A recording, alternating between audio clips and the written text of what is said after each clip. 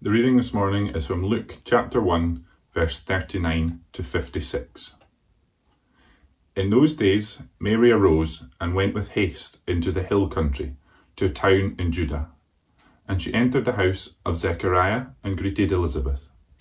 And when Elizabeth heard the greeting of Mary, the baby leapt in her womb, and Elizabeth was filled with the Holy Spirit.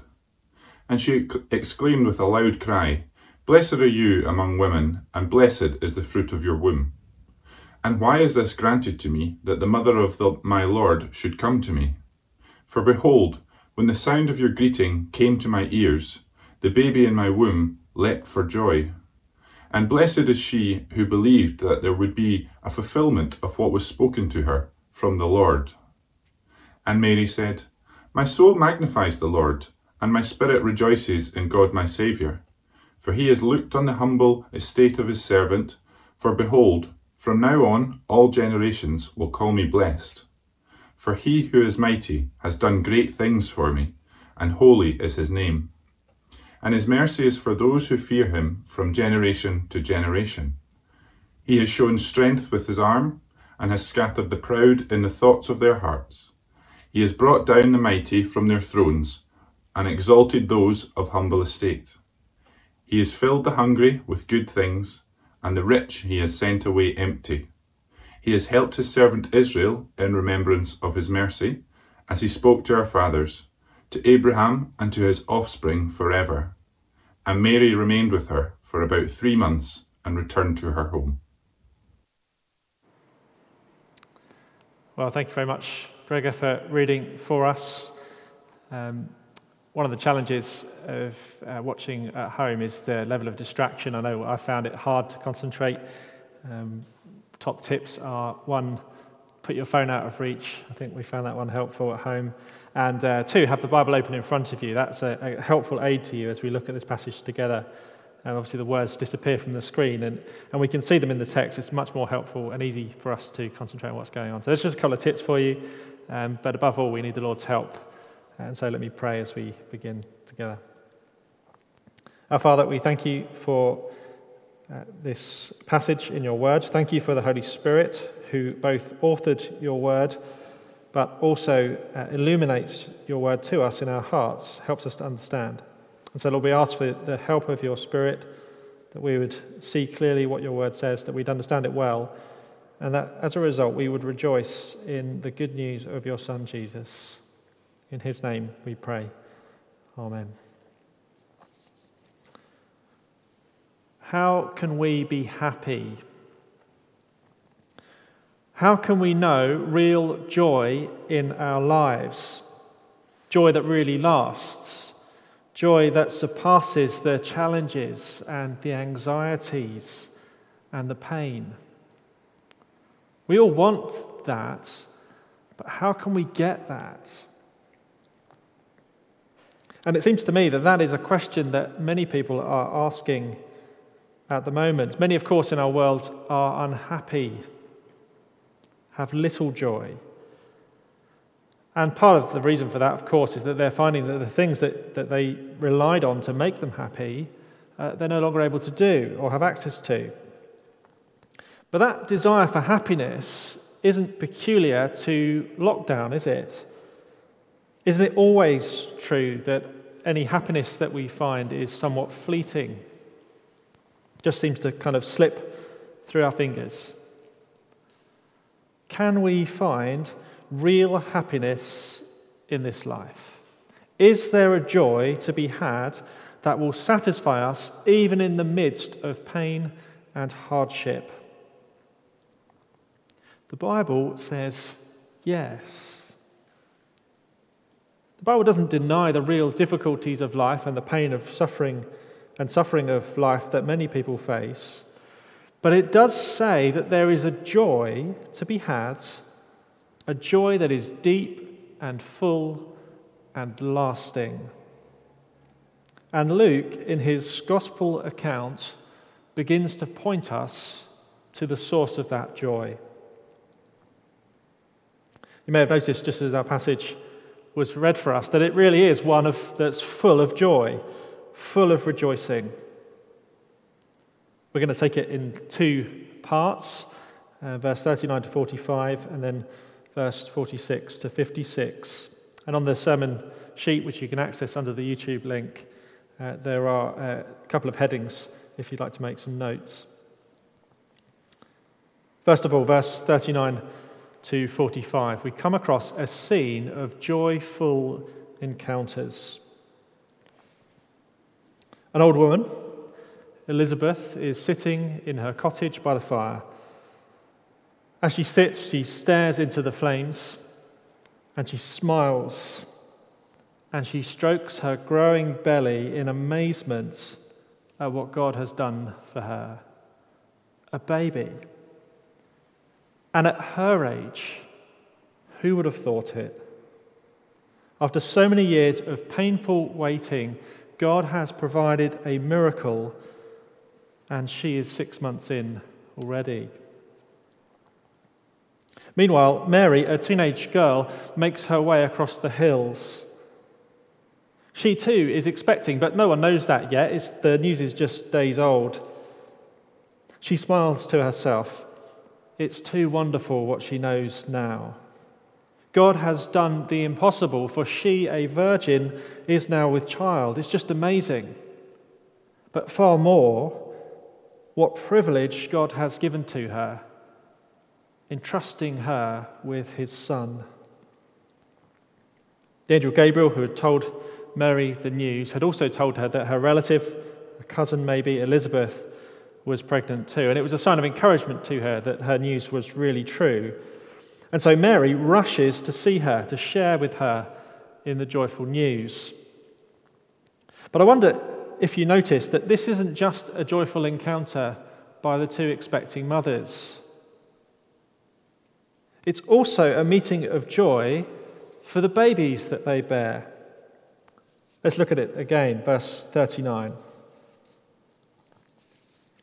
In those days, Mary arose and went with haste into the hill country to a town in Judah.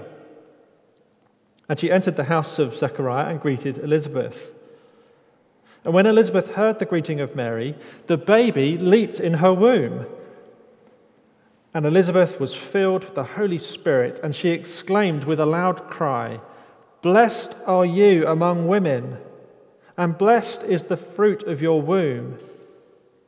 And why is this granted to me, that the mother of my Lord should come to me? For behold, when the sound of your greeting came to my ears, the baby in my womb leaped for joy. And blessed is she who believed that there will be a fulfillment of what was spoken to her from the Lord." Scene's full of joy, but look closely at it. What is the source of joy that we find here? Mary enters the house, she greets Elizabeth, and when Elizabeth hears Mary, it's the baby in her womb that responds with a great leap of joy. Now, why is that? I mean, a skeptic would say, well, babies kick all the time in the womb, and surely this is just that. But actually, Luke wants us to see that there's more than that going on. Just have a look back with me in Luke chapter 1, verse 14, if you have a Bible with you. There, the angel is speaking about Elizabeth's birth to Zechariah. Verse 14, "You will have joy and gladness, and many will rejoice at his birth." That's John's birth. "For he will be great before the Lord, and he must not drink wine or strong drink, and he will be filled with the Holy Spirit even from his mother's womb." The baby John inside Elizabeth's womb is filled with the Holy Spirit. That's what we have told. And so here's what Luke is revealing to us. The baby John, when he comes into proximity to the baby Jesus, he jumps for joy.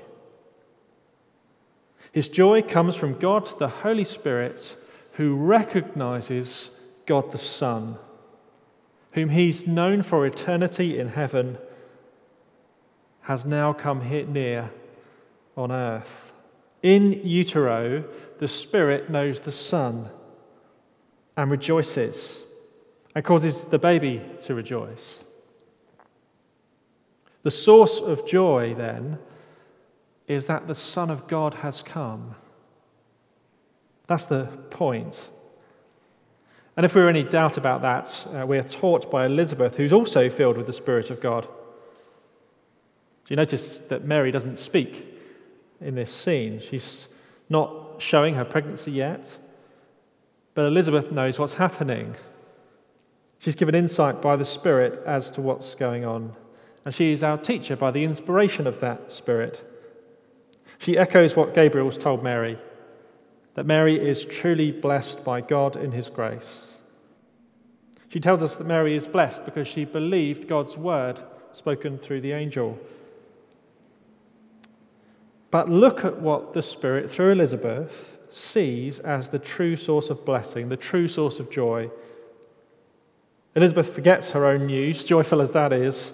She rejoices at Mary's news, but be clear, it's not Mary. It's not that Mary's pregnant. And it's not even Mary's faith, wonderful those things are. It is who she is pregnant with that is the true source of joy and blessing.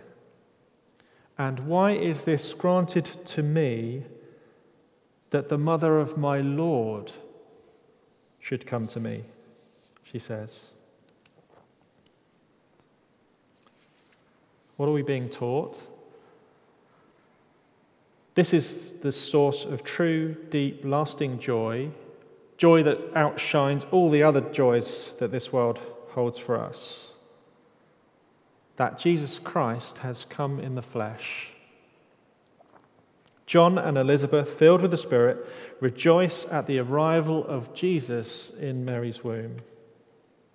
It's the tiny fetus in the womb of Mary that is the source of such rejoicing.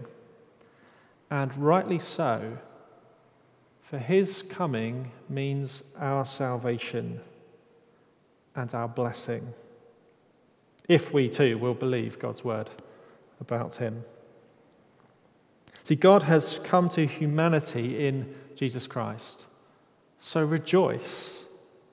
God has chosen to send his Son to this world, and he sends him to people with nothing to offer.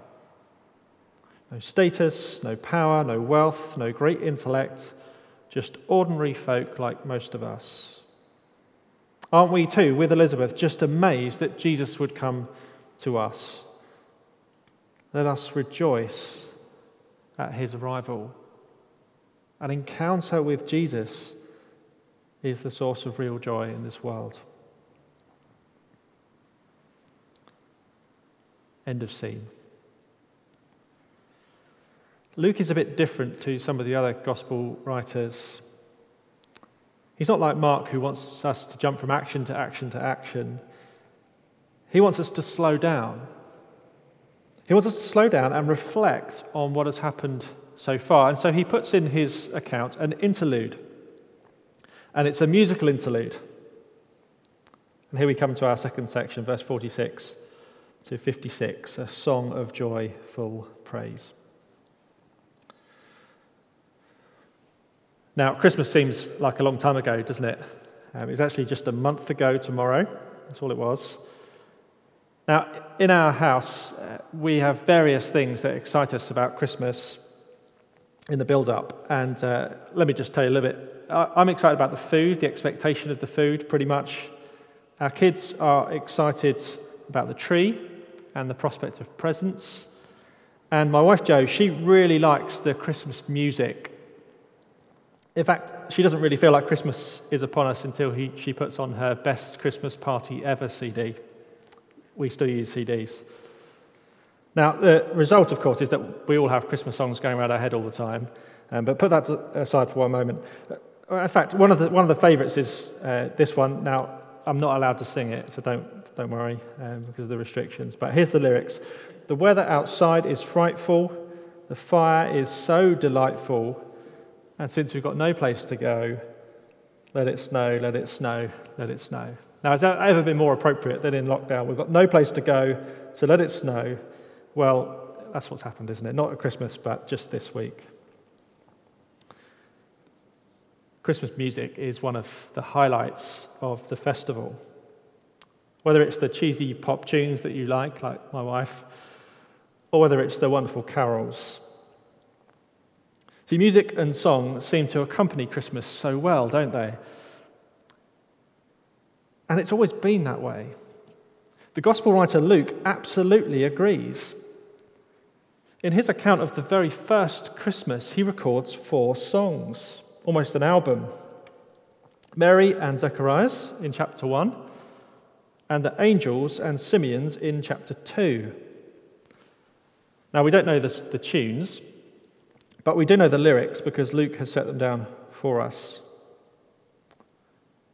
Now, some people have questioned whether a teenage girl like Mary could come up with this. I think that's a bit disrespectful to teenage girls. But it also assumes that it's some kind of spontaneous uttering. It doesn't have to be like that. We're told that Mary remained with Elizabeth for 3 months, at least until the birth of John. And it seems, I think, that she used that time really well. She wrote a song. And this song is sometimes called the Magnificat, and that's just taken from the first word, to magnify, to glorify, to praise. Her song is a song full of joy and praise. One commentator called this the last of the Old Covenant psalms and the first of the Christian hymns. I quite like that. What strikes you about it, though, is that you've heard all these phrases before. It's absolutely soaked in Old Testament scripture. Each line's taken from somewhere in the Old Testament, from Genesis all the way through the Psalms, all the way through the prophets. And for those of us who were here last term, where we looked at 1 Samuel, it may well remind you of Hannah's song in 1 Samuel chapter 2.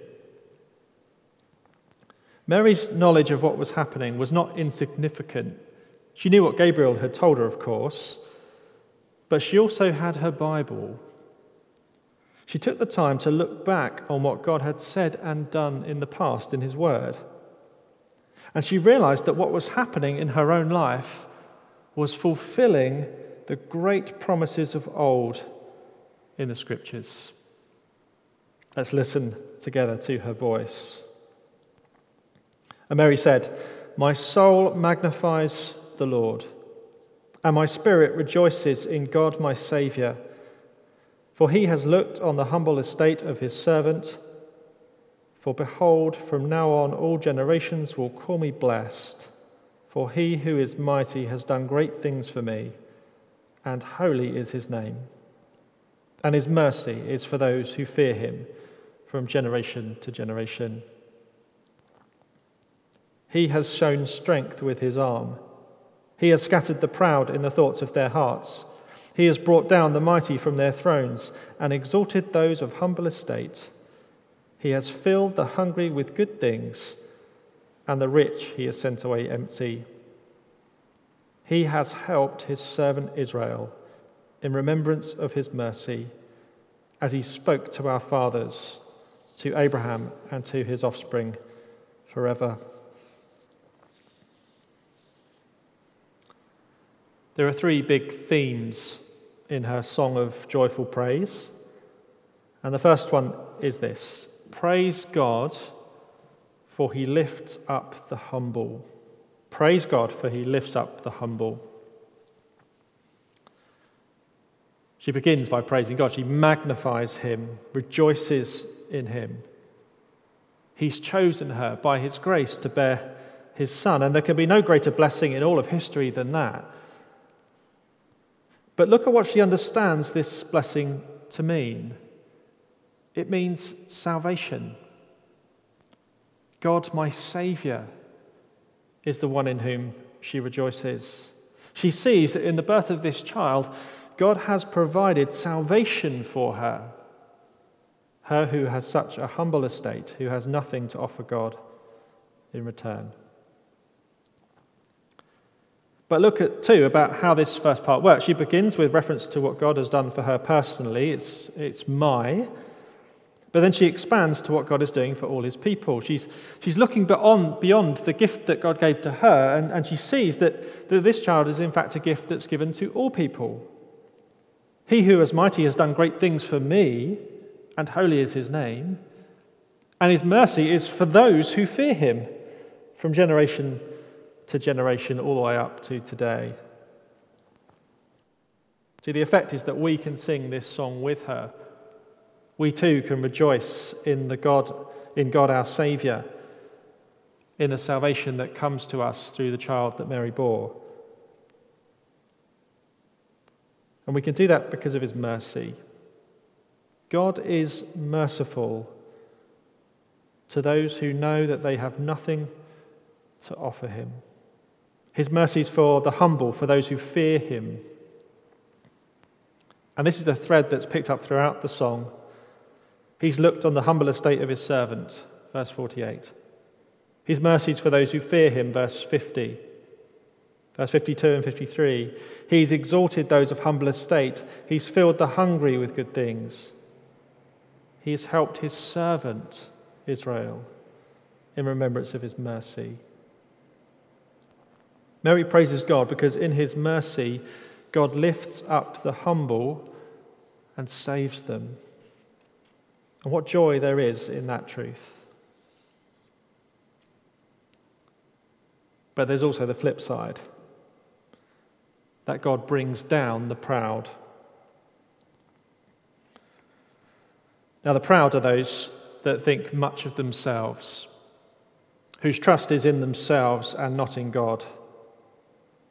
And she picks up in her song of three things that the proud trust in: their intellect, their power, and their wealth.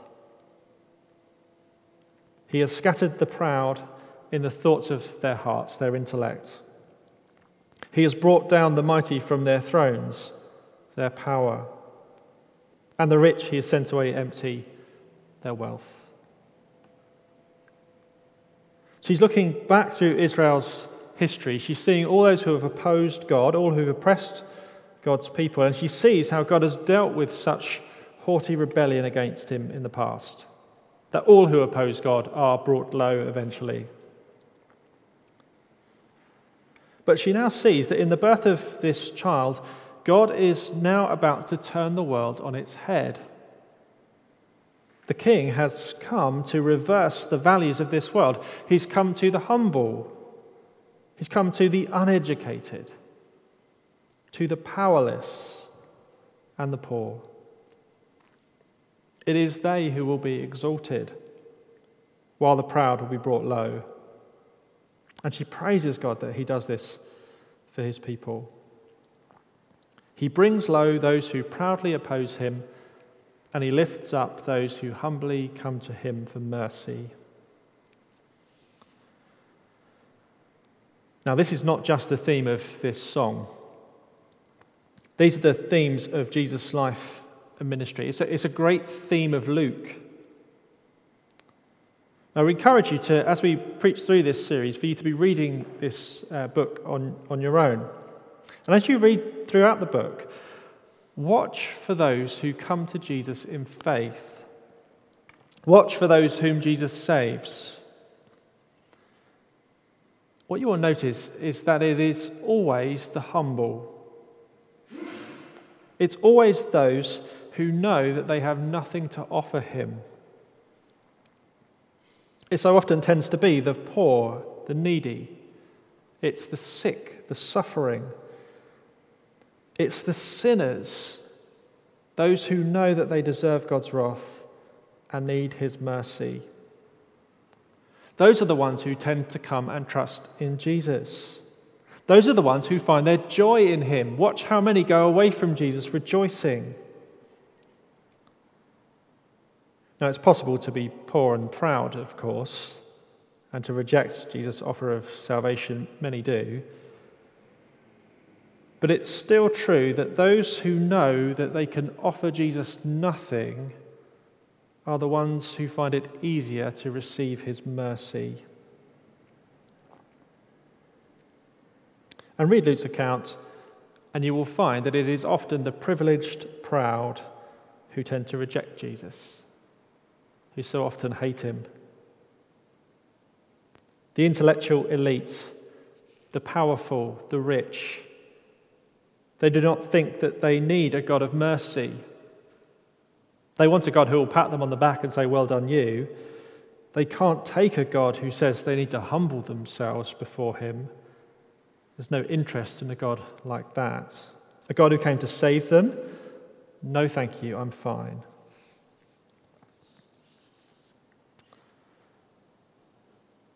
But what if you're rich, or you're powerful, or you're highly educated?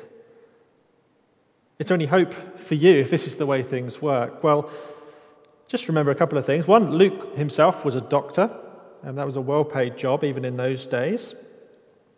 Theophilus, to whom he was writing, was a wealthy and powerful man. And so people in that position, those kinds of positions, must pay particular attention to what we see in Luke. Luke writes from that perspective, in a sense. He wants us to see that it is the pride that so often comes from that kind of privilege that presents a barrier to accepting the salvation that Jesus offers. It is only the rich and powerful who humble themselves who can be saved. Zacchaeus is the great example in Luke's gospel. Here's a guy who thinks much of himself. He has power over his poor neighbours. He is wealthy at their expense. And he cannot come to Jesus unless he comes down off his perch. Yet when he does, when he humbles himself before Jesus, what does he find? He finds mercy. Jesus says to him at the end of that episode, "Salvation has come to this house." Zacchaeus finds real joy in humbling himself before Christ. Jesus Christ would say this a couple of times in this gospel: "Everyone who exalts himself will be humbled, but the one who humbles himself will be exalted." I'm sure it's something he heard his mother say. Jesus, of course, does not ask us to do anything that he won't do himself. The truly great one, full of wisdom and power, the great King of the universe, will humble himself even to death, and death on a cross, only to be lifted up by God and be exalted once more. Mary praises God out of her understanding of all that God has said in the Scriptures, that this is how her God works, that he brings down the proud and lifts up the humble. Now there's one final thing that she understands. There's one final note in her song, and we find it in our final verses, verse 54 to 55. She praises God for he keeps his covenant promises. Verse 54, "He has helped his servant Israel in remembrance of his mercy, as he spoke to our fathers, to Abraham and to his offspring forever." Now, we live in a world, of course, where promises don't mean very much, whether it's politicians in their manifestos or advertisers in their sales pitches. Promises we come across are often taken with a pinch of salt by us, aren't they? Well, there are the promises that our parents make but don't keep, and the promises that our spouses make on wedding days which don't last. And for ourselves, we so often fail to keep our promises, don't we? We say them with good intentions, but we can't follow them up. Our world is full of broken promises and failed commitments. And we are part of the problem, if we're honest. And that can make us cynical, and can make us untrusting, and it can make us miserable. But praise God, he always keeps his word. Mary takes us back at the close of her song to the Scriptures, this time to Genesis, and she recalls the covenant promises of God to Abraham. It's a promise that God will bless his people and that his people will be a people from all the nations of the earth. And Mary sees by faith that the child that she now bears means that that promise is now being fulfilled. God's keeping his promise. He's not forgotten about his plan to save, his plan to bless, his plan to show mercy and to bring joy to all those who humble themselves before him. And so she sings.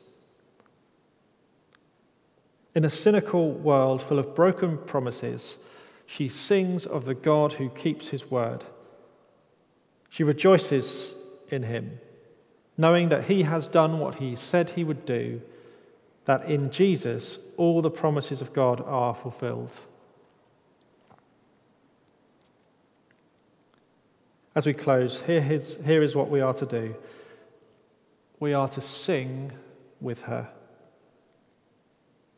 Mary writes this song not for herself alone, but for us, to sing it after her. And we have much to sing about. In the coming of Jesus, we discover that the joy that God shows mercy to those of humble estate, that he lifts them up, that he brings down the proud and all who oppose him.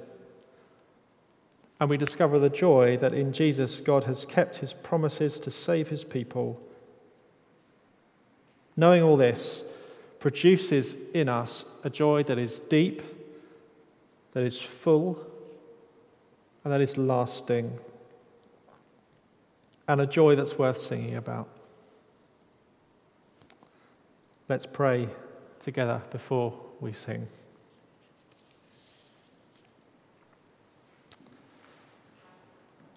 Lord God, we in our hearts sing with Mary. We magnify the Lord. We rejoice in you, God our Saviour. For you have looked on the humble estate of your servants, and you have lifted us up through your Son, Jesus Christ.